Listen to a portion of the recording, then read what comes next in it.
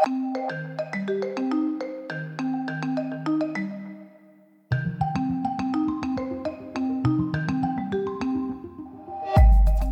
bij deze podcast. We zijn live op de onderwijsdagen in Den Bosch en we gaan het hebben over het belang van landelijke kennisuitwisseling voor het onderwijs. En dat doe ik met Marit Monsanto, programmamanager van het Practoraat Mediawijsheid. En dat is een samenwerkingsverband tussen Amsterdamse mbo-instellingen. En je bent ook aanvoerder docentenondersteuning bij het doorpakken op digitalisering. Klopt.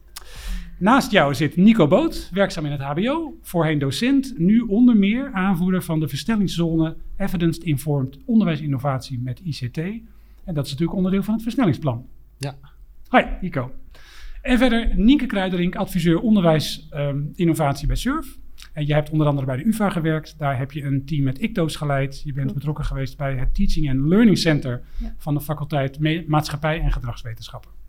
Nou, fijn dat jullie er allemaal zijn. Welkom. Oké, we gaan naar het eerste deel van de podcast en we gaan het hebben over wat die landelijke kennisinfrastructuur eigenlijk is. Het is onderdeel dus, het is een van de kernelementen van de digitaliseringsimpuls. En jullie zijn alle drie lid van het team dat nu werkt aan de voorbereiding hiervan, als ik het zo mag zeggen. En dus wilde ik maar jullie vragen, heel simpel gezegd, om te beginnen. Wat is het eigenlijk? Wat is een landelijke kennisinfrastructuur? Nynke. Een landelijke kennisinfrastructuur, daarmee beogen we in ieder geval dat datgene wat er plaatsvindt rondom en in het digitaliseringsimpuls, dat iedereen bereikt. Dat klinkt heel ambitieus, dus ik ga het even nuanceren.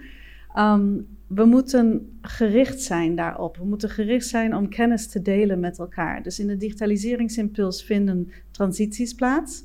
Er vindt onderzoek plaats. En dat moet zijn weg vinden naar de instelling, naar de docent en weer terug. En daarvoor moeten we netwerken neerzetten van mensen, van tools, van processen. Zodat we zo goed mogelijk met z'n allen op de hoogte zijn van de veranderingen die er gaan plaatsvinden.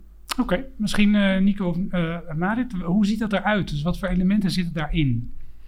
Ja, nou ja, Nynke die omschreef net al heel mooi, het gaat twee kanten op. Hè? Want we zien vanuit het digitaliseringsimpuls dat we beogen ook dat er Centers for Teaching and Learning worden opgericht, transformatiehubs, allerlei onderdelen waarin nieuwe kennis en ervaring wordt opgedaan. En hoe zorgen we er nou voor dat dat voorbij deze elementen gaat? En niet alleen maar dat je enthousiastelingen hebt die op één onderwerp heel actief zijn en daar heel veel van weten. Maar hoe zorgen we dat dat echt invloed heeft op het onderwijs?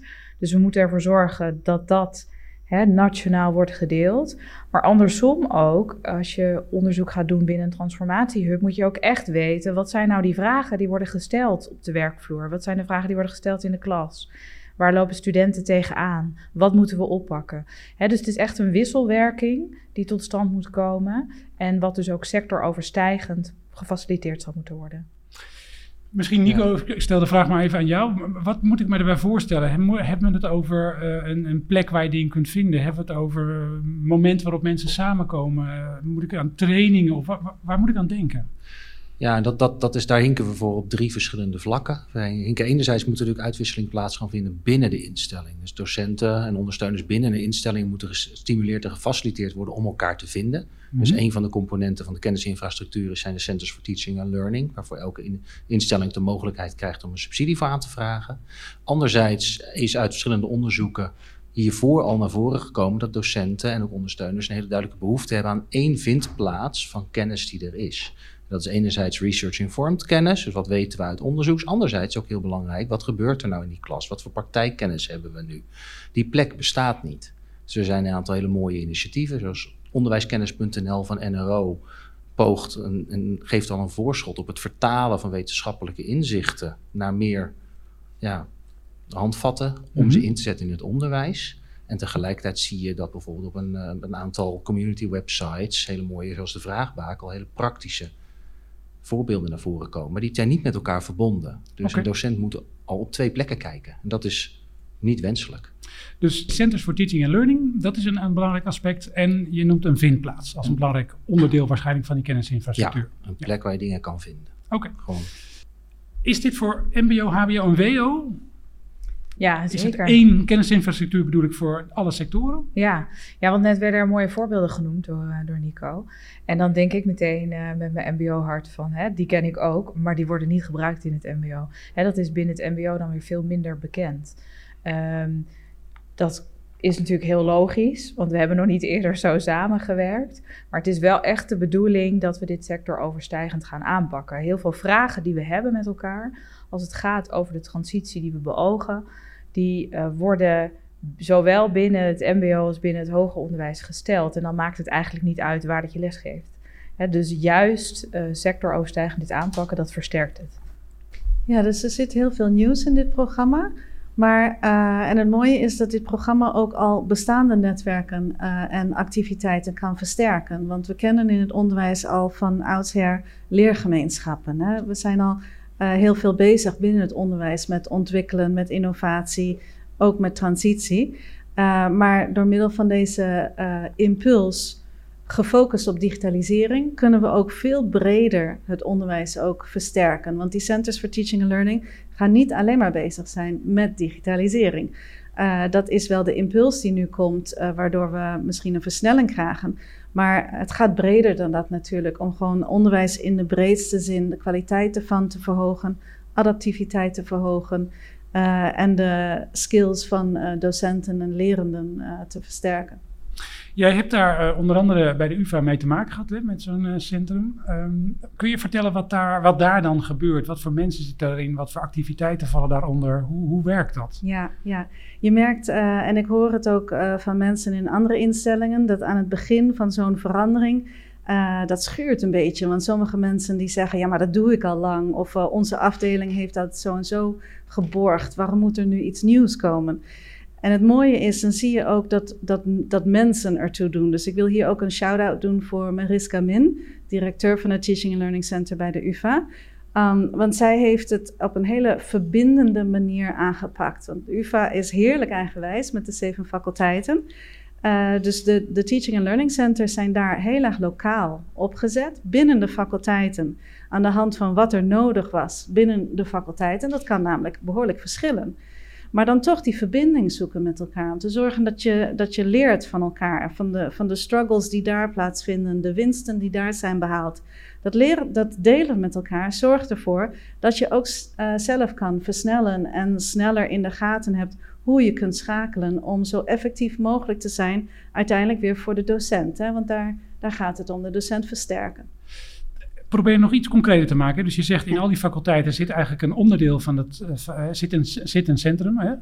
En die zijn dan weer verbonden. Ik ben docent in een van die faculteiten. Is dat een plek waar ik kan binnenlopen? Is dat iets waar ik naartoe mail? En wat kan ik daar dan al of niet doen? Daar kaart je iets moois aan. Want dat binnenlopen, dat impliceert ook een fysieke plek. Bijvoorbeeld, ik vraag er maar naar. Ik weet het niet. Dat is een hele goede vraag. Want daar werd aan het begin niet zozeer aan gedacht. Er werd meer gedacht aan virtueel of mensen onderling. Maar ondertussen zijn ook een aantal faculteiten die hebben echt een plek gecreëerd in een gebouw waar een docent gewoon naartoe kan lopen. Omdat ze merkten, dat werkt.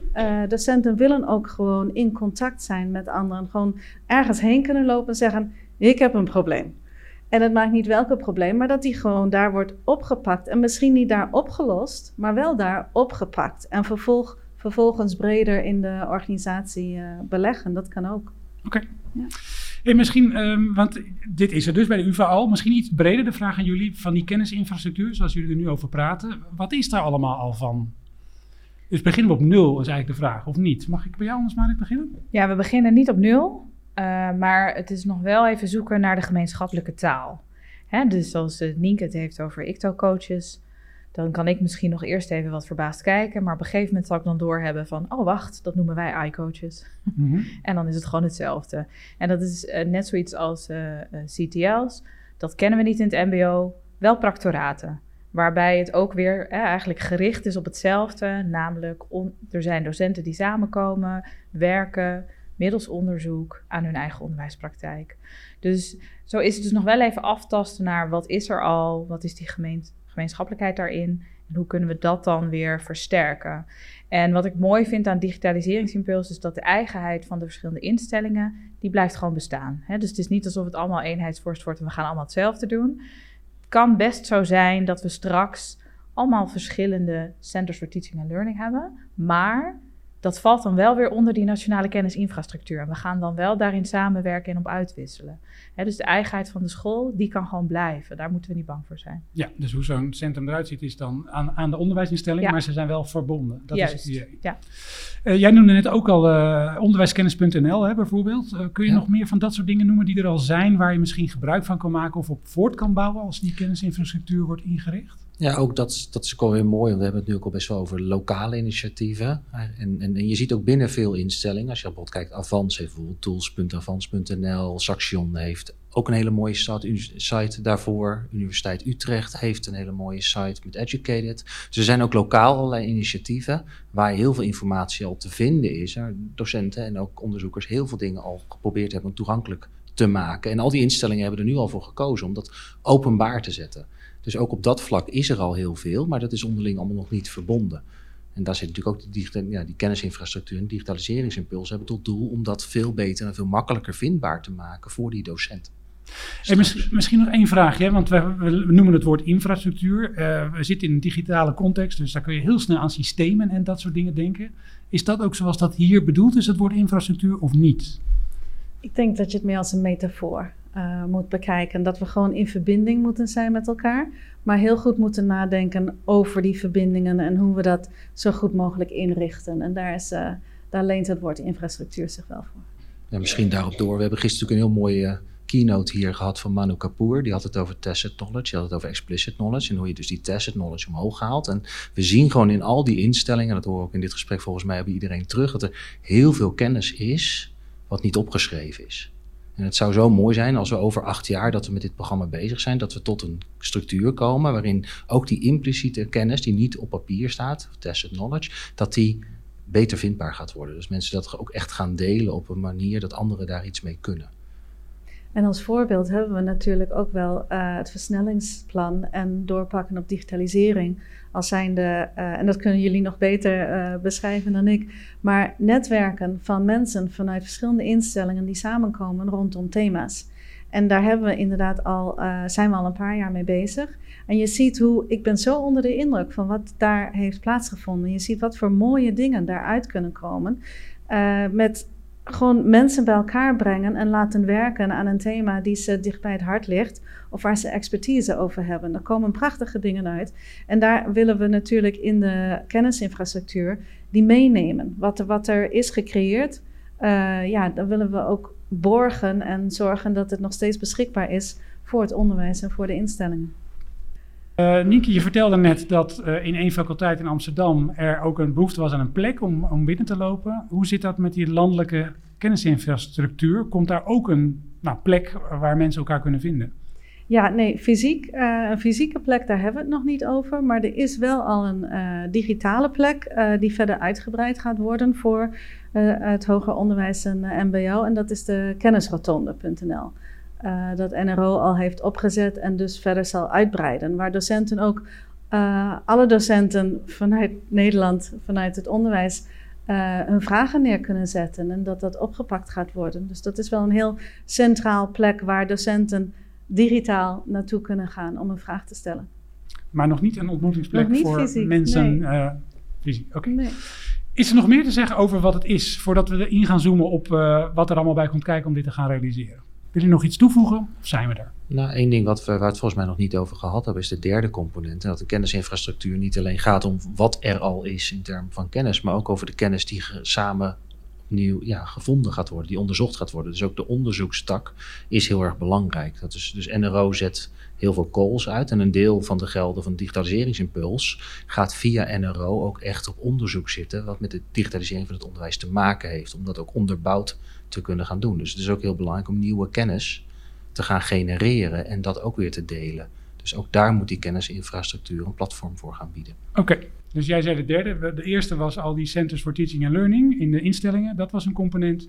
Een vindplaats, dat was een component. En nu voeg je toe een soort onderzoeksagenda, moet ik het zo zien? Een onderzoekspraktijk? Ja, NRO zal een onderzoeksagenda bepalen. Daarin, die gaan daar een hele centrale rol in spelen. Enerzijds. Anderzijds zullen ook de verschillende hubs veel korter durend onderzoek uitvoeren naar de innovaties waar zij mee aan de slag gaan. En die kennis moet natuurlijk ook gepubliceerd worden. Ja. Goed, we hebben het net gehad over wat de landelijke kennisinfrastructuur behelst, wat het is. En ik wil nu met jullie eens doorpraten over hoe krijg je dit allemaal werkend. Voor een deel zijn er al elementen, vertelden jullie net. Maar voor een deel zullen ook dingen moeten worden toegevoegd. Misschien eerst maar eens, hoeveel behoefte is hier aan? Dus is dit gewoon een goed idee wat ergens verzonnen is van ja, het zou zo goed zijn als we dingen met elkaar verbinden? Of merken jullie ook in de praktijk frustraties over dat mensen telkens opnieuw dingen moeten uitvinden? Hoe valt dat van mij? Dus hoe zit het met de behoefte? Ja, kijk, wij zijn natuurlijk allemaal heel enthousiast. Maar ik denk dat je niet in één keer kan zeggen dat iedereen die in het onderwijs werkt deze behoefte voelt. Ik merk wel dat er veel vragen worden gesteld en dat docenten het fijn vinden wanneer er dus, zoals Nico beschreef, een vindplaats is. Maar het is wel wat als het gaat om een stukje handelingsverlegenheid, om dan een vraag te formuleren en om dan op zoek te gaan. En dat is soms dan wel ook een drempel. Dus daar hebben wij ook wel een taak vanuit het programma om daar goed over na te denken hoe dat gaat werken. En dat het niet alleen maar is, we ontsluiten kennis, we brengen mensen samen en dan gaat het vanzelf lopen. Want zo werkt het niet. Nee, wat is er nog meer nodig, denk je? Ja, dus er moet ook echt aandacht zijn voor een stukje disseminatie en implementatie. Want hoe gaan we ervoor zorgen dat collega's die niet betrokken zijn bij een Center for Teaching and Learning, niet in een transformatiehub zitten, maar zich puur richten op hun lesgevende praktijk, dat die ook meekrijgen wat er allemaal gebeurt. En dat zijn nogal veel collega's. Dus daar moeten we echt wel aandacht voor hebben van hoe dat de structuren lopen binnen de verschillende scholen. En dat is heel ingewikkeld, want dat is per school ook nog wel eens verschillend. Mm-hmm. En welke mensen heb je dan nodig? Welke functies gaat het allemaal over? Welke processen lopen er al? Waar kunnen we al gebruik van maken om dit in goede banen te laten leiden? En dan denk ik dus, dan geloof ik heel sterk in dat sectoroverstijgende. Waar we in het mbo heel sterk in zijn, is het praktische, het praktisch onderzoek, het pragmatische in de aanpak. En dan zie je dus bij veel practoraten dat er vormen van design thinking worden toegepast en dat er vooraf al iets wordt geformuleerd over die disseminatie en implementatie. En daar kunnen we echt van elkaar leren, net als dat we vanuit het mbo heel erg kunnen leren over, vanuit het hoger onderwijs, over onderzoek doen en dat goed kunnen borgen. Maar denk ik dus andersom dat het hoger onderwijs ook nog wel veel kan leren van het mbo als het gaat over het pragmatische daarin. Ja, dus in het mbo zeg jij, als wij kennis verzamelen of dingen onderzoeken, dan zit eigenlijk daar al in besloten bijna in onze aanpak hoe die kennis dan vervolgens de praktijk bereikt. Ja. Nico, hoe zit het in het hbo met de behoefte? Ik denk heel erg aan de kennisinfrastructuur bedoel ik dan? Ik denk heel erg wisselend. We hebben natuurlijk altijd, wat Marit ook al beschrijft, je hebt altijd de voorlopers die willen. Maar elke docent die wil gewoon vanuit passie het beste onderwijs aanbieden. En we weten gewoon ook vanuit evidence-informed werken, veel docenten blijven bij hun eigen ervaringskennis en de kennis die ze opdoen in hun onderwijs en die ze met hun collega's hebben. Dus heel intercollegiale uitwisseling.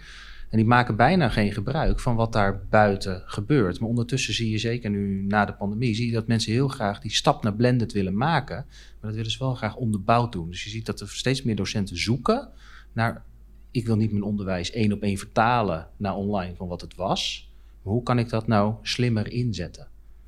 En daar is men heel erg naar op zoek. Als ik het goed beluister, dan is misschien ook de vraag, is er behoefte aan zo'n infrastructuur? Een gekke vraag, maar is misschien vooral de vraag, is er behoefte aan ondersteuning bij bepaalde vraagstukken? En daarvan zeggen jullie, ja, die zijn er zeker. Ja. Of die is er zeker. Nynke, hoe kijk jij ernaar? Ja, want je ziet in het WO hebben de meeste universiteiten al een CTL, TLC of iets dergelijks. Ja.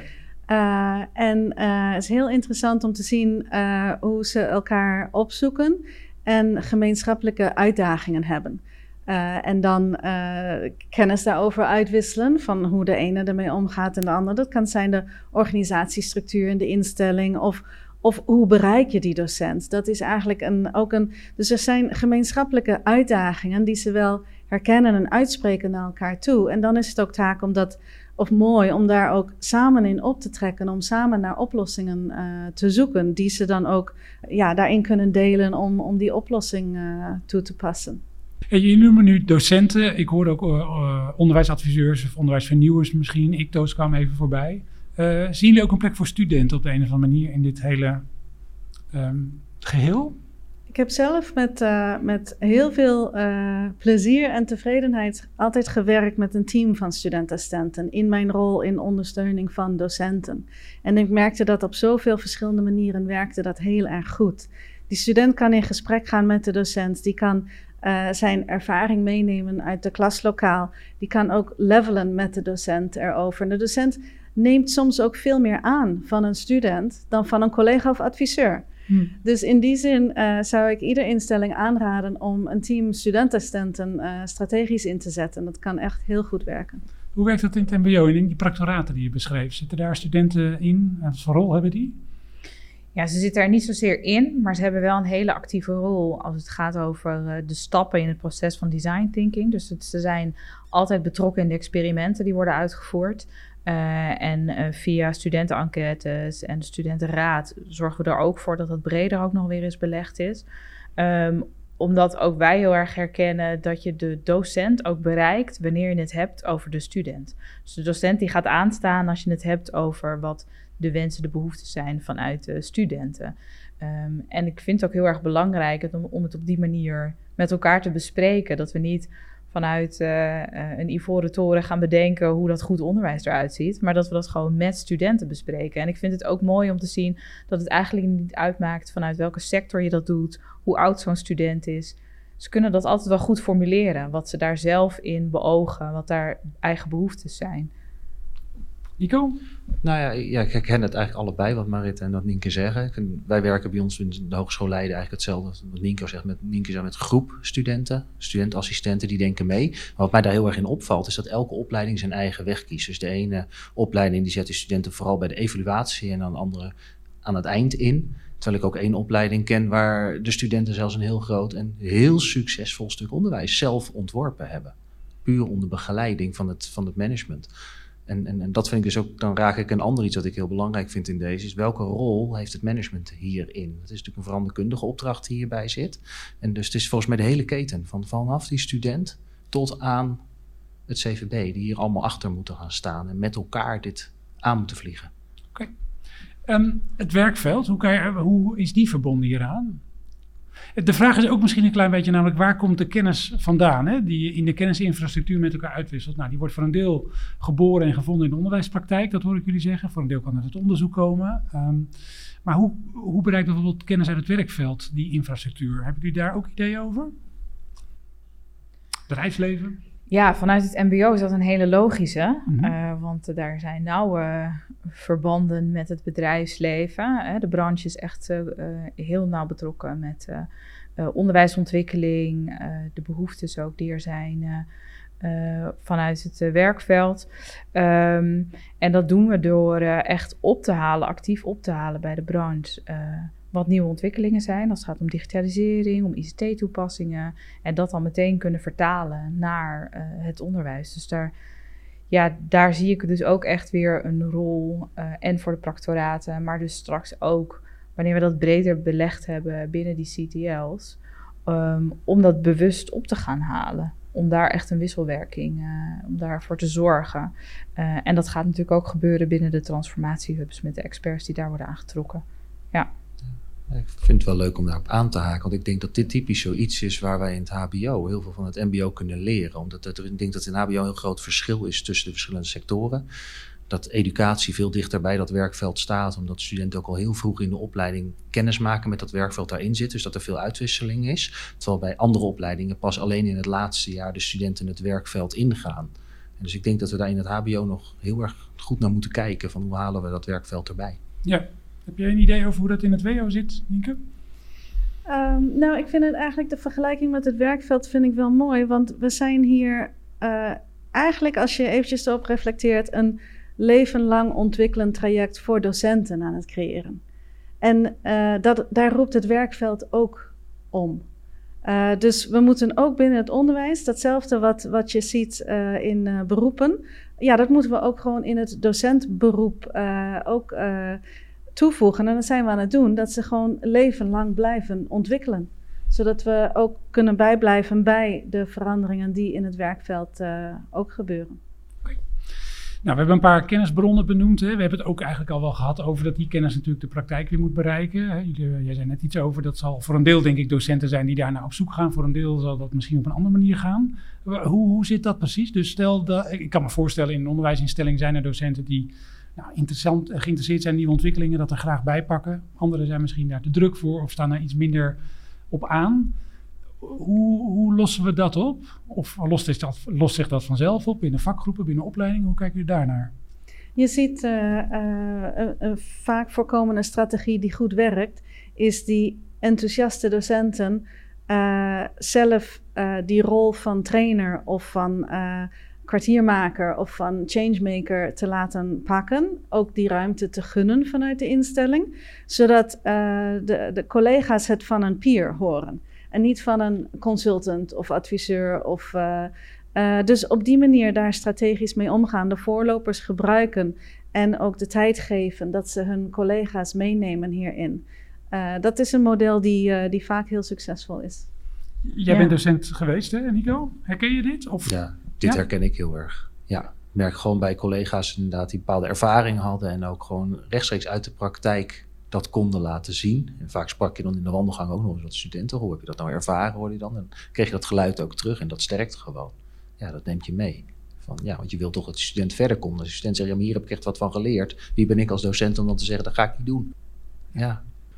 Ja, dat herken ik inderdaad ook heel sterk. En ook neem de collega's al mee in het beslisproces. Hè? Dus vooraf, als er sprake is van vraagarticulatie, als een docent ergens mee zit, deel dat dan al in je team. En niet alleen wanneer onderzoek al verricht is, experimenten al zijn afgerond, dan nog eens terugkoppelen van, nou, hier zat ik mee en ik heb nu dit uitgezocht. Maar echt aan de voorkant al meenemen in, nou, hier loop ik tegenaan en ik denk dat ik dit en dit eens ga uitproberen en dat gaan we daar en daar doen. En dat wordt gefaciliteerd vanuit een CTL bijvoorbeeld, of ik ga eens op zoek naar.